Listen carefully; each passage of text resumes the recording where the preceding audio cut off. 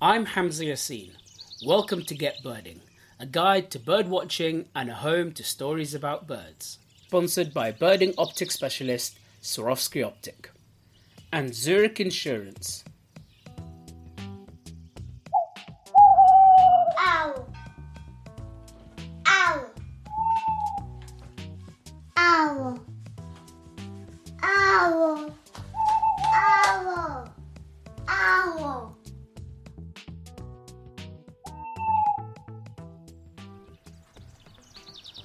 Birding's not for everybody, and in the case of my brother's wife, she absolutely hates birds. She's got a fear of them. But thankfully I've managed to rub off on my nieces and nephews, and they can take me on a walk and show me a few of the birds or point out and say seagull, and I have to then come in and kind of tell them there's no such thing as a seagull. It's actually a herring gull or a blackback gull. But to me, that's kind of nice to be able to teach them that. And even though their mother's not into it, and none of my family are, they are enjoying it. They're getting out there and birding. So I wanted to speak to a few friends and family and people who have birding in their family. Birding is often a solitary activity, but more so nowadays, especially after lockdown, people started birding as a family. They found the joys of being outdoors together and following the life cycle of birds. I know a lot of people listen to Get Birding with their families, and I wanted to speak to one of the listeners, Rachel Ball, talking to her about her daughter Hope and how they go through life birding as a family.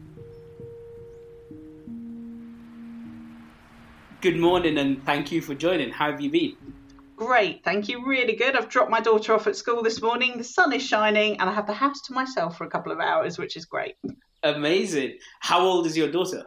She's just turned 10 last month.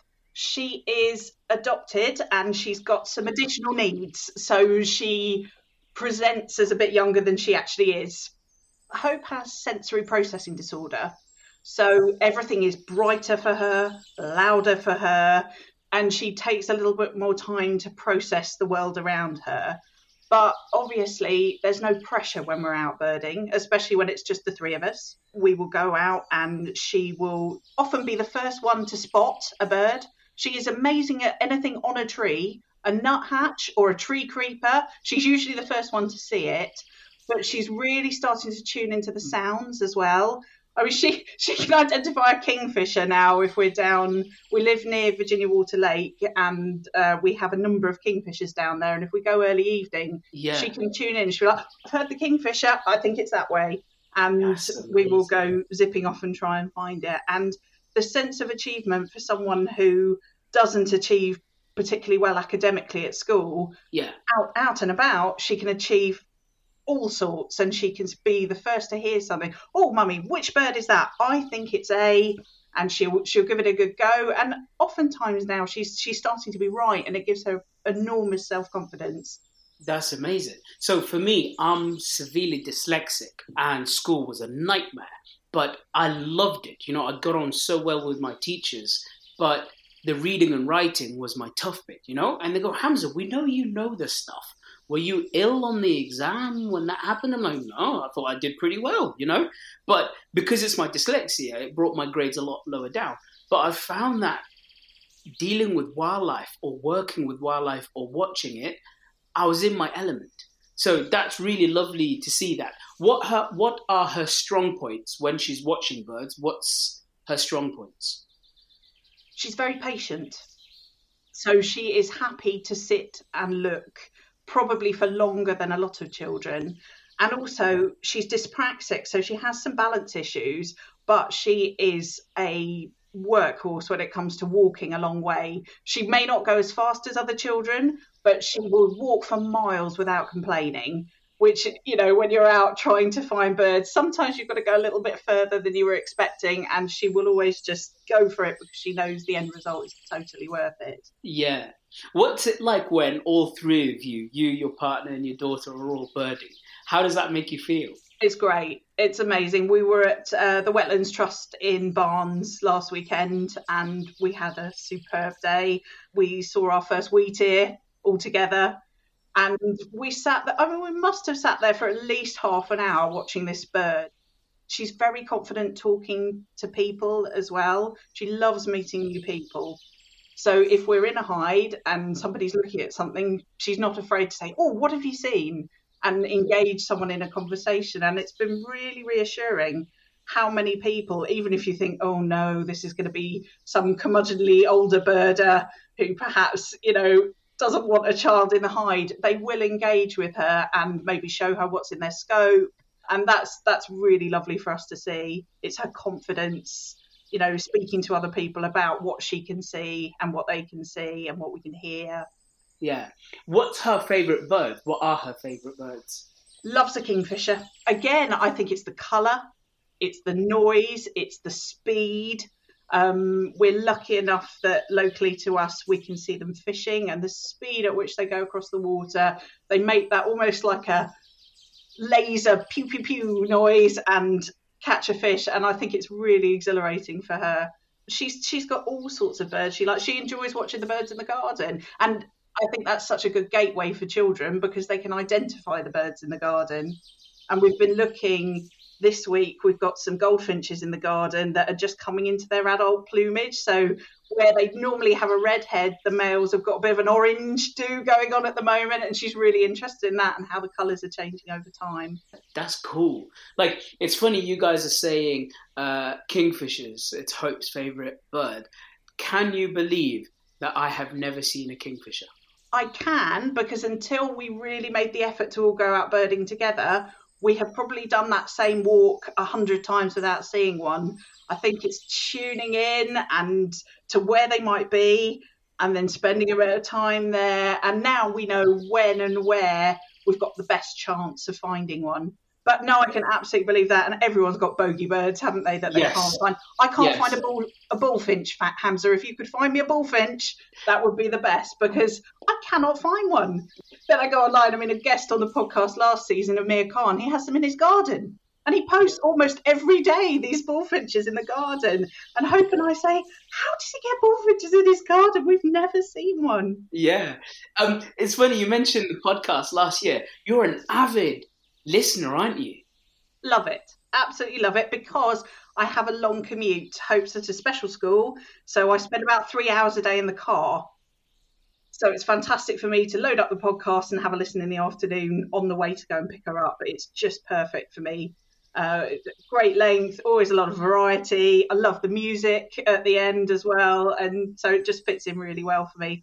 And the guests have been really interesting. I loved Sam West when he was out and about, and the competition to see a gadwall, because that's the kind of fun thing that my partner and I always have, little mini competitions, who can see something first. So I'm glad we're not the only ones. No, that's true. And this is the thing that I love about listening to the first season of the podcast, is I am seeing people, I'm hearing people who are exactly like me, and I feel every time they say something, I'm like, ooh, I do that too, and it makes me feel so much happier. It makes me feel quote unquote normal, even though none of us are normal.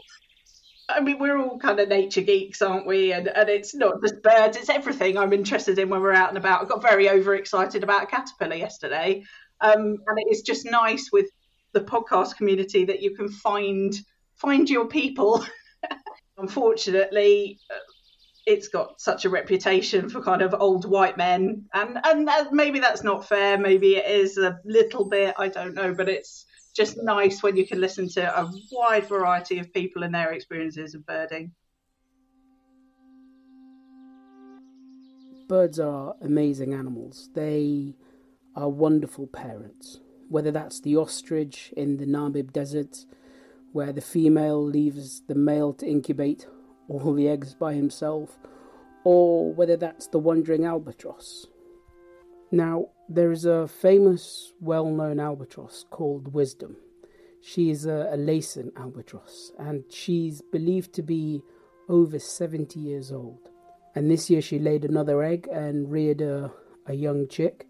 And To me, that is just absolutely mind-boggling. For a bird to be 70 years old and still laying eggs that are fertile, and for her to be living healthily and happily, it just shows how amazing these birds are and how well they cope as a family.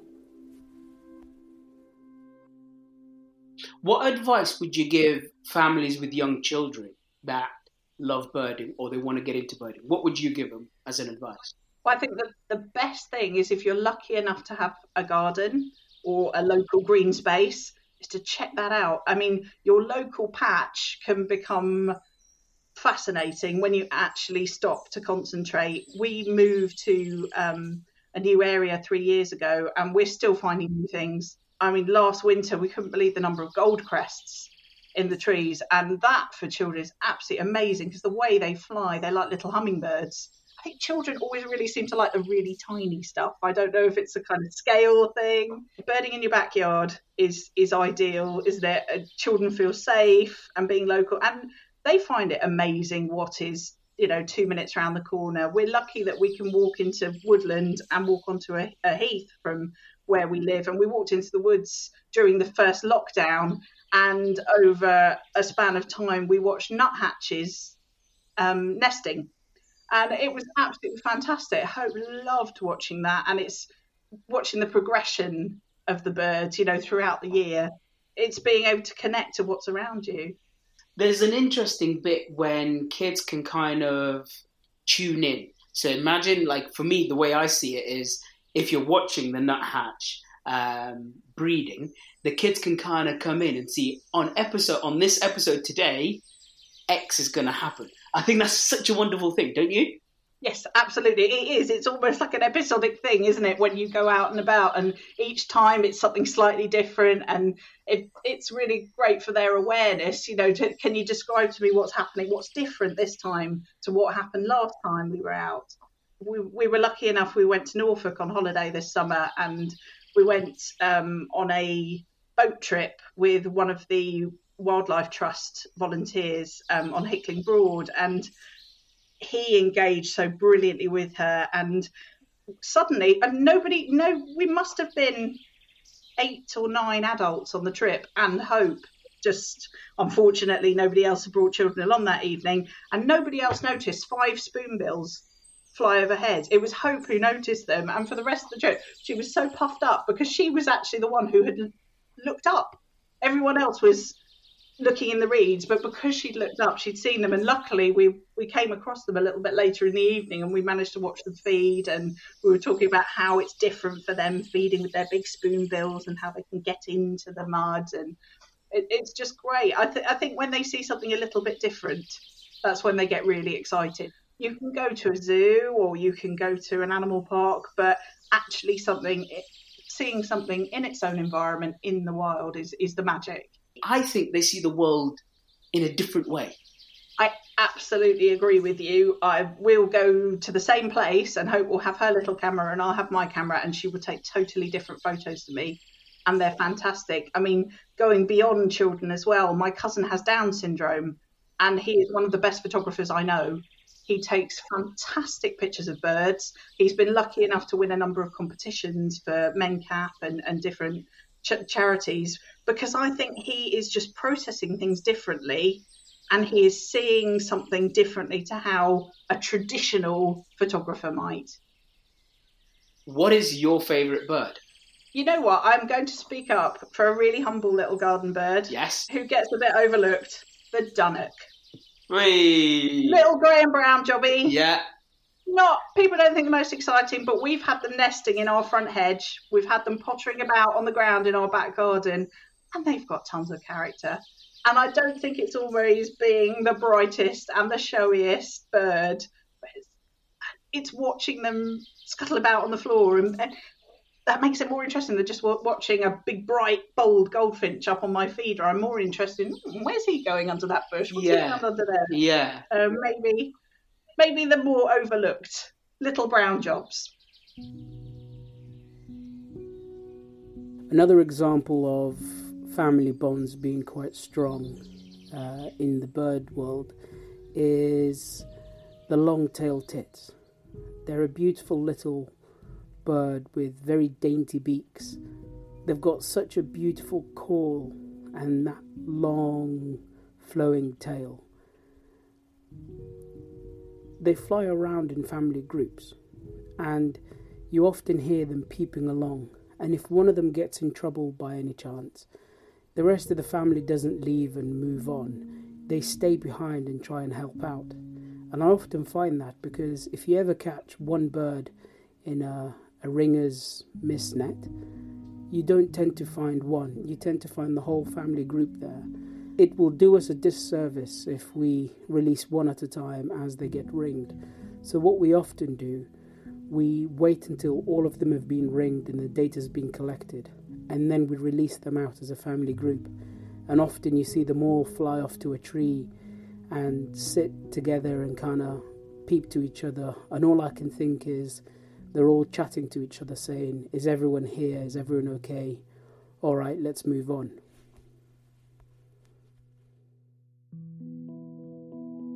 Ava the osprey was ready to make her start in life. It was cosy curled up inside the egg, but she already longed for adventure. She'd been stuck in that egg for 5 weeks. Enough was enough. She stretched her wings, tapped at the shell with her sharp beak, and cracked her way out into the big, wide world. Ava looked up lovingly into the eyes of her parents, who had carefully tended to the eggs, keeping them warm and safe in the nest. There are a lot of activities for families out there, if you know where to look. And I spoke to someone who organises a really interesting project, Charlotte Levine, at the Wildfowl and Wetlands Trust. So I run a project called Generation Wild, which is quite a new project, and it's a 3-year project, and it's specifically around enabling children from sort of disadvantaged areas to have a connection with nature. So those children have an opportunity to come and visit through school. So they come with their schools, they come onto the WWT sites and they follow a whole beautiful storytelling experience. They learn all about a character, and through that they do lots of different nature activities. And that project is one that I run. So that's my job, is to run that project across 7 different WWT sites. And what sort of nature activities do you mean?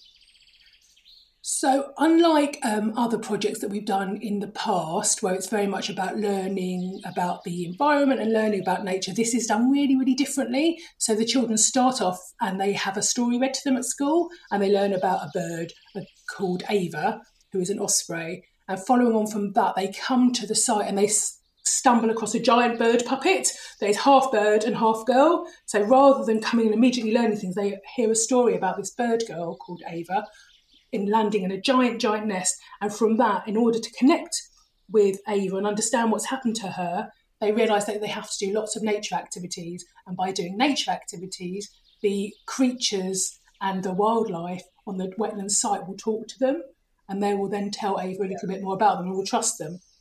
So the idea about this particular project is more than just learning about nature. So I suppose traditionally children have learned about nature in the classroom. So we've read about it and we've been in the classroom, we've had kind of science lessons and said, oh, this is an oak tree, this is a weeping willow tree, this is a kingfisher. And then we recognise actually it's really helpful to learn about nature outside. And children went outside, and that is a great thing. And children went outside and they learned about nature. But what this project does, I think, that is really different, is really promote that idea of nature connectedness. So it enables children to feel they're part of nature, because all of us are, aren't we? We're part of the natural world. And this project is really focusing on that. So when the children come and they do the activities, they're not learning that this is an oak and this is a weeping willow. What they're doing is building things and creating things with their hands. So they might be on the floor, if they're able to, like building a trail for an animal, or building a giant nest with any little bits of twigs and things that they can find. Or they will have an opportunity to just sit and be really quiet and listen to the sounds they can see. Other times they're guided by a friend who might take them and like close their eyes and touch trees and feel different things, so that they can feel the bark, for example, with their fingers. And that's what's different, I would say, about this project. It's really promoting that connectedness with nature, because we know that if children feel connected with nature, that it really affects their well-being and they can be happier, they can concentrate more, and also it has a really huge benefit on the natural world as well, because we want children to grow up really caring about nature and feeling that they're part of it, feeling they've got an emotional connection and they're really invested in nature and invested in the natural world. Absolutely. I 100% agree with you, Charlotte. My next question is, what is the situation in terms of children and young people's access to nature? And is there a problem in that? And are you guys trying to solve that particular problem, if there is one? I would say there is a problem. We know that many children have far less access to nature than, say, I did when I was a child, whether that's due to parents being much more worried about children going outside, whether that's about children being more worried as well and just generally more fearful than they were a long time ago, worried about what might be outside. We know that that's stopped children. We also know that children, for example, spend more time on screens than they do outside. There's some research that said that children spend something like 75% less time outside than people who are in prison. So there's a real shift in the kind of priority for children about whether or not they should be outside. And that's not all children, and that's not a kind of universal experience. But we do know that children aren't spending as much time outside as they could and as would be really beneficial for them.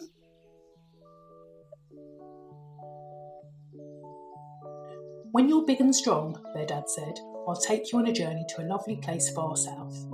Your mother and I go there every year. It's a long flight, but the weather's warm, the wetlands are beautiful and the fish are delicious. Ava was bursting with excitement. She couldn't wait. She beat her fledgling wings as hard as she could.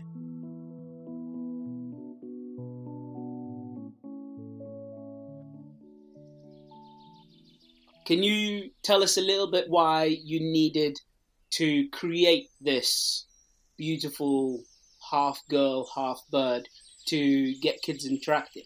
What's the problem with just one of you guys getting up and speaking?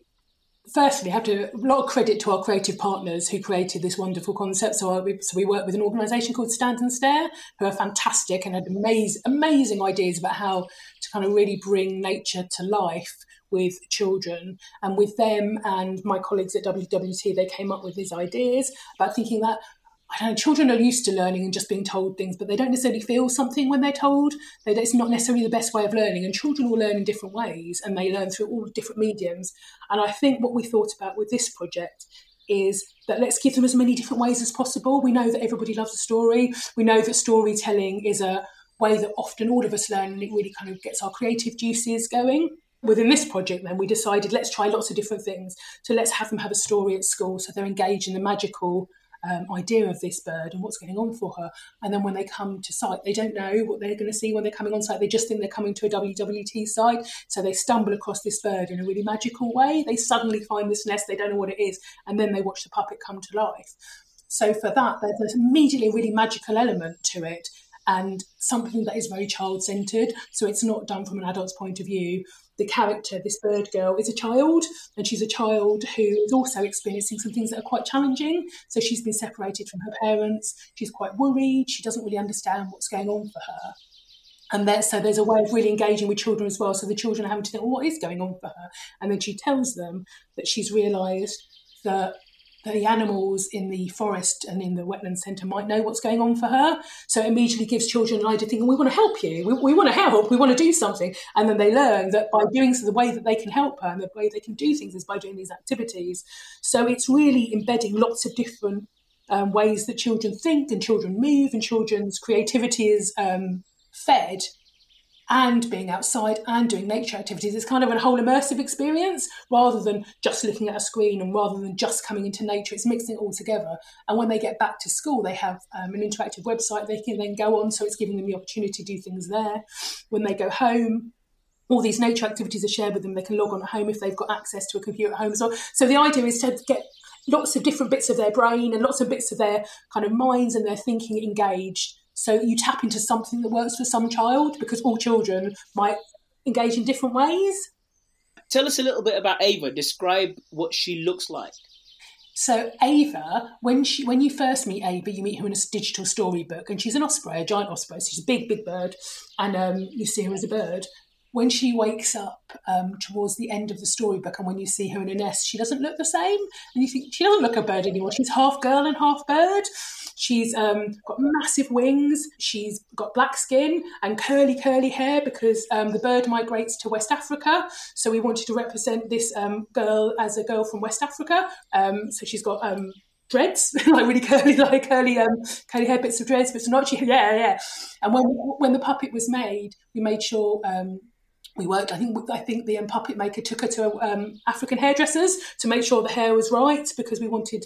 There's something important about having different children represented in nature as well, and represented in the creative arts. We were sort of also mindful of thinking a bit about the bit. It's a confusing one because she's a bird and she's a girl, and we were thinking about the idea of this girl bird, Ava, being dual heritage, because she spends some of her time in the UK, she spends some of her time living in West Africa, because that's what an osprey does. So we were thinking a little bit about how do we make sure that's represented, because representation matters. It's important to have children see different characters, and for me that's a really, I don't know, in a nature environment, to have our one human character be represented by a Black West African character feels quite important to me, because that's not necessarily the norm. I think that's ace. That's what I'd love to meet Ava. We would love you to meet Ava too, Hamza. You have to come sometime and you can definitely meet Ava. Now, how can people get involved? Whether that's parents, whether that's teachers, uncles, aunties, how can we get involved? So, if your child goes to a school near one of the 7 sites, and that the school is taking part in the project, which all schools adjacent to those, kind of near those 7 sites, where they meet a criteria of like free school meals. If the school is coming, brilliant. Those children will come on site. They'll do the activities. Once they get home, they will be given a login to log onto the website. They'll also be given a free ticket. So they get a ticket from Ava saying, come to our wetlands for free. So the families can then come back with their ticket. It's for 2 adults and children in the family. And we haven't been specific about how many children there are, because families are all made up in different ways. So for some families, you've got 1 child. For some, you might have children living in different houses. And we didn't want to be specific about that, because it's important not to do that, I think. So 2 adults, whatever that means to that family, and the children, whatever that means to that family, have their ticket. They can book online, so they'll be sent a link. They'll be shown how to do it from their school. Book online. And what's really nice is if you book online, you get, when you come on site, you get a special listening device, which is this little wooden basket. And when you come on site, when the children go round with their families to the listening post where the nature activities are, they can touch that basket on site and an animal talks to them and it tells them a quite funny story. So essentially, you take your ticket from the school and you book online. That's how they get involved. And then you carry on online doing those activities. We're also sort of mindful that not everyone has access online, obviously, like some of us do and some of us don't. So for families who don't, they just speak to their school, and their school can either potentially book for them, they can print off the activities, and if that's not possible, if they ring up the site that's nearest to them, we can do that for them as well. So if they give us a call and say, I'm one of the Generation Wild families, I want to book at Arundel, for example, we can do that for them. If you were a bird, what sort of bird would you be? I have 2 different birds. Can I have 2, Hamza? Can I have 2 different birds? You can have 2. I'll a special request on your behalf. Yes, you can be 2. I would like to be a kingfisher, because I don't know, I just think flying along above those rivers and diving down to get fish looks like lots of fun. And also, it's got a very good colour. It's got a good colour, and I'm a fan of a lot of different colours. So that would be one. But I would also like to be a woodpecker. I would really like to be a woodpecker. And I'm not specific about which woodpecker. I was going to say, is it a green woodpecker, greater spotted, lesser spotted? Probably, if I had to be really pushed, I'd probably say lesser spotted, I think. And I mean, I love a lesser spotted woodpecker. I think they're just fascinating because they behave really differently to other birds. And I watched a video of a woodpecker feeding its woodpecker babies, and all of them in the tree sticking their mouths out, and a parent woodpecker feeding them, and I found it highly entertaining, and I think I'd like to be involved in all of that. That looks fun. I want to do that. Amazing. That is so cool. Ava flew further than she had ever flown before. Beyond the forest, the river widened and she saw a patchwork of ponds and lakes. Perfect fishing waters, she thought, but her brothers were right. There were lots of humans down there too.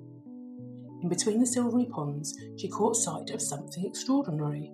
It was the widest, most beautiful nest she had ever seen, and it was empty, and it seemed to be waiting for her.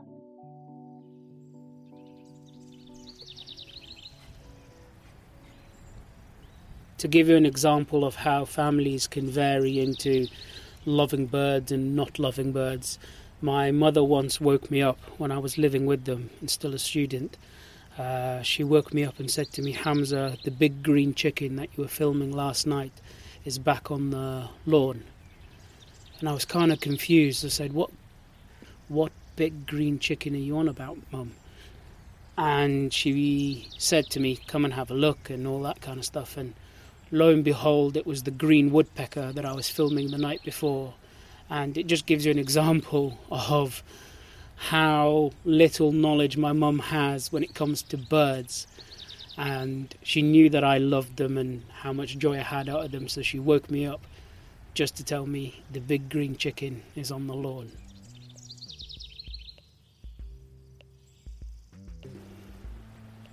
In my daily life, I always try and include children in whatever aspect of wildlife that I'm looking at, and see how their brain works, try and figure out how they see the world through a child's point of view. And that got me thinking about a gentleman called Charles Foster, and I had to talk to him and see how he sees children see the world. Hello, I'm Charles Foster. I'm a passionate naturalist, have been ever since I was a tiny child. I have a particular passion for swifts and other summer migrants, and also, and increasingly, seabirds. And the passion for seabirds is very inconvenient because I live for most of my time in the centre of Oxford, so just about as far from the sea in the UK as it's possible to get. Growing up as a kid in Sheffield, I was a passionate naturalist. I was sitting in a field in the summer watching my beloved martins and swallows. And then suddenly amongst them, slightly above them, there were these creatures that had a power and a grace and a beauty of a sort that I'd never seen. And I rushed back to my bird books to discover they were swifts. And ever since then, I have been rather obsessed with them. I wrote a book called The Screaming Sky, in which I tried to follow the swifts across the world. And that book is full of the statement, "I don't know, we don't know, it is a mystery that... Swifts take us right to the edge of our understanding of the way the world spins. And they also, because they sort of stitch the north and southern hemispheres together by their migration, make the world a whole place for us, make a mockery of their national boundaries, which are such absurdities and are the cause of so much human misery. They lift us up out of ourselves. They give us a different perspective on the way the world is and the way the world should be. There's lots of politics in my adoration of swifts. There's lots of almost religious ecstasy in my love of swifts. And you can tell from the way I'm talking excitedly, rather manically about them now, that they've got quite a grip on me. The main way that birds fit into my family life is by reminding me all the time that my children are my best teachers. They notice so much more. They're far better intuitive naturalists. They have a clairvoyant connection with lots of the natural world, which I don't have or which I've forgotten. They see little details where I turn the natural world into my own treasured abstractions. They make the world concrete for me. They're always pointing up when I'm looking down at the pavement, entranced by my own problems. And of course, the birds have generated great family adventures. We can see some birds from our windows in our suburban Oxford Street, but mostly we've got to get up and get out. And getting up and getting out is generally a very good thing to do. What has made my children passionate naturalists is the natural world, despite their father sharing their passion for the natural world. The wild world is naturally intoxicating. It is massively more interesting than looking at a screen or wandering through a shopping mall on a Saturday afternoon. So all you have to do is put the children in it, and lots of things start going right. They stop fighting with one another as soon as they're out in a green place. The civil war, which normally characterizes our family life, abates for a while, and their eyes and their imaginations and their passion and compassion are focused on these things outside themselves.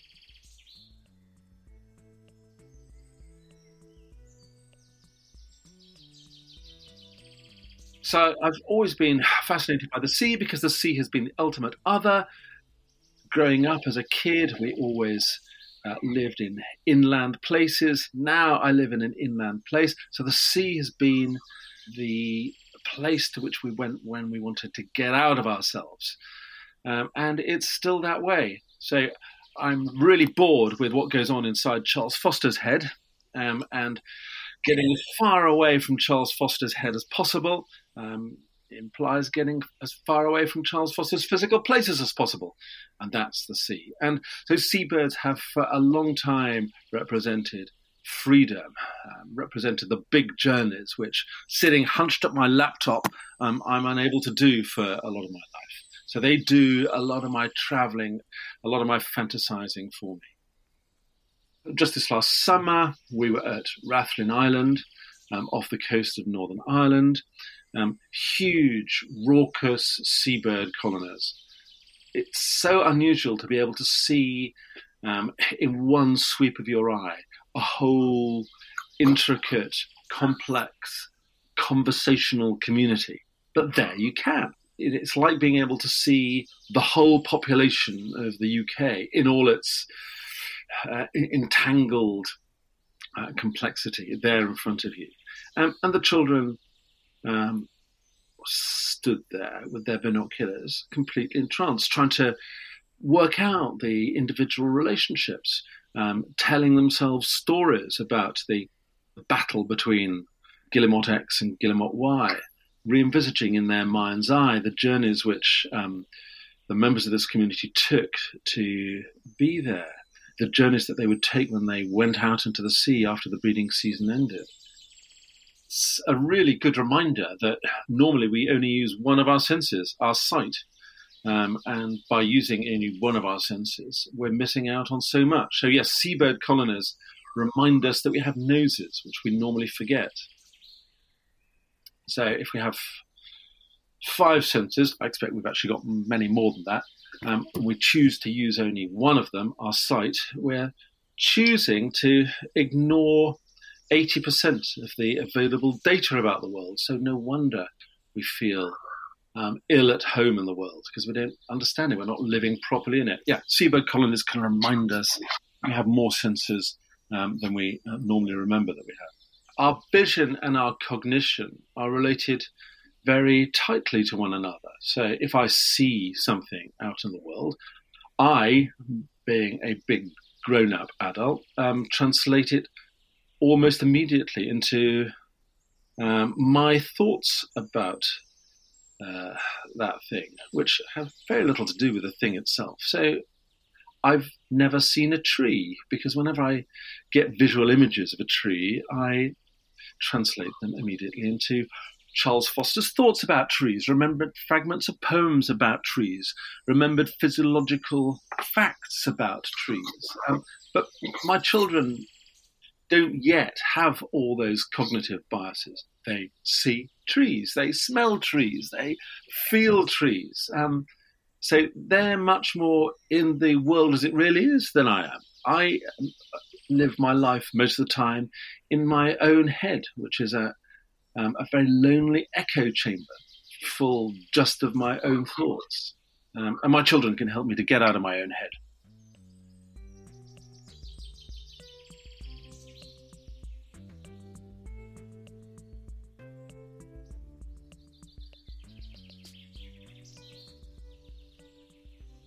I like to think of myself as having some sort of relationship with individual birds. Say, as I'm talking to you from my study in Oxford, I'm looking across the street at a couple of jackdaws which are perched on the roof. One is extrovert, cocky, confident, rather swashbuckling. His mate is a retiring, conservative, rather fearful creature. But his mate often gets the upper hand. It's rather like My Big Fat Greek Wedding. Okay, the man might be the head, but the woman is the neck, and she can turn the head in whatever direction she wants. It seems to be rather like that with these jackdaws. Do these jackdaws have a relationship with me? Well, I hope so. Well, I fling open the windows, and they sometimes look in at me. David Abraham, the American naturalist and philosopher, talks about standing on the veranda of his house, looking out at the natural world, and then suddenly realizing that there are probably a million eyes looking back at him, judging him, appraising him. He feels that as a real moral check. It's good for us as dangerously colonialist humans who see the world as a resource to be exploited, a world that we stride over, to think that the world is judging us, looking in at us critically, and for us to wonder what it's making of us. So I like to feel myself held to account by those jackdaws across the street. I'm an appalling twitcher. I'm not very good at wing bars and eye stripes. To be honest, I find it quite difficult to appreciate the attraction of that, really, because the whole idea of a species is a very mutable one. Now, that was Darwin's great insight. Species change all the time. Those eye stripes, which appear in all the books as diagnostic of a particular species, are going to be different in a few million years' time. So a blink in evolution's eye. So why I keep telling myself, should we get so excited about them now? The really interesting thing about birds for me is the quest to see the world through their eyes. One of the things that obsesses me is the divided brain of the world, of the bird. A bird is perfectly capable, in neurological theory, of watching a James Bond movie through its left eye while reading the Pickwick Papers through its right eye, processing each of those experiences separately in the two halves of its apparently relatively unconnected brain. What would a world perceived like that, processed like that be? So those are the sorts of things which go through my head when I'm looking at the jackdaws across my street. And those thoughts are more interesting to me anyway than the diagnostic eye stripes. The mystery of birds is not a mystery which is different in kind from the great mystery of otherness. So the contents of a bird's head is a mystery. The way in which a bird with a rigorously divided brain perceives the world is a mystery. But so is what my wife and my children and my best friends make of the world. Otherness itself is a mystery. I hope that my reflections on the lives and the perceptions of birds make me reflect more intensely than I otherwise would on my human relationships. I hope, but I doubt, that they make me a slightly less unsatisfactory father, husband, friend. But anything we can do in order to get better at probing the mystery of otherness has to be a good thing. Anything which generates empathy has to be a good thing. And reflecting on the lives of birds is a good way to train the faculties of inquiring into otherness, a good way of enlarging our empathy muscles. If I had to give you one tip for birding as a family, it will be to have enough food and water for your children to eat and drink and to stay outside as long as possible. For the parents, it will be to use all your senses, your eyes, your ears, your touch, your smell, and to see the world through a child's point of view. Rather than just an adult, see it the way that children see the world. And if you find a feather, pick it up, examine it, ask your kids from which bird do you think it came from, and why did it come off the bird, and what happens to the new feathers and what happens to the old feathers. Really examine the world through a child's point of view.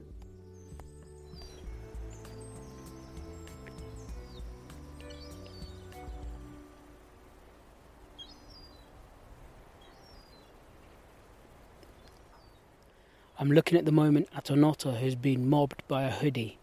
The otter's just gone and got a massive crab, I believe, and it's pulled it up on shore, but the hooded crow is sat probably about 1 meter away, and the otter's looking at it but still wanting to feed on its food. And the hoodies are such opportunistic pickers. I don't want to call them hunters because they don't really hunt, but they're kind of like scavengers. But they're not fully scavengers. That's why I call them pickers, because they sit there and pick the leftover of stuff. But clearly the otters are very messy eaters, and this hooded crow is going to be waiting until the otter's finished with its food and then go down and pick up the rest. As it's sitting there, the juvenile herring gull and its parent has just arrived, and they're going to come in. They've just come from downwind, and they can see the kerfuffle of the hooded crow sitting there, and it's just flushed it off. But this is amazing. You can just hear the baby. I'm going to be quiet a little bit.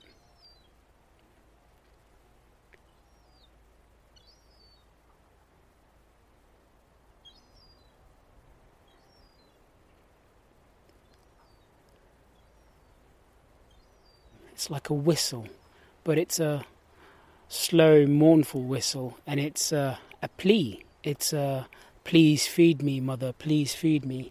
And it's kind of interesting compared to what the adult sounds like. The adult's more bold and loud, I would say, whereas the juvenile's more of a quiet, submissive call.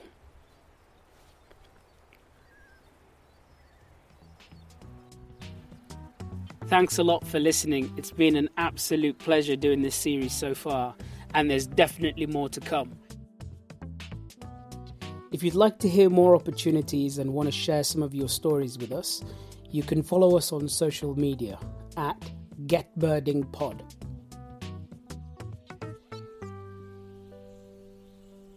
Get Birding is sponsored by birding optic specialist Swarovski Optic and Zurich Insurance, insuring conservation groups across the UK. Get Birding is a Peanut and Crumb production.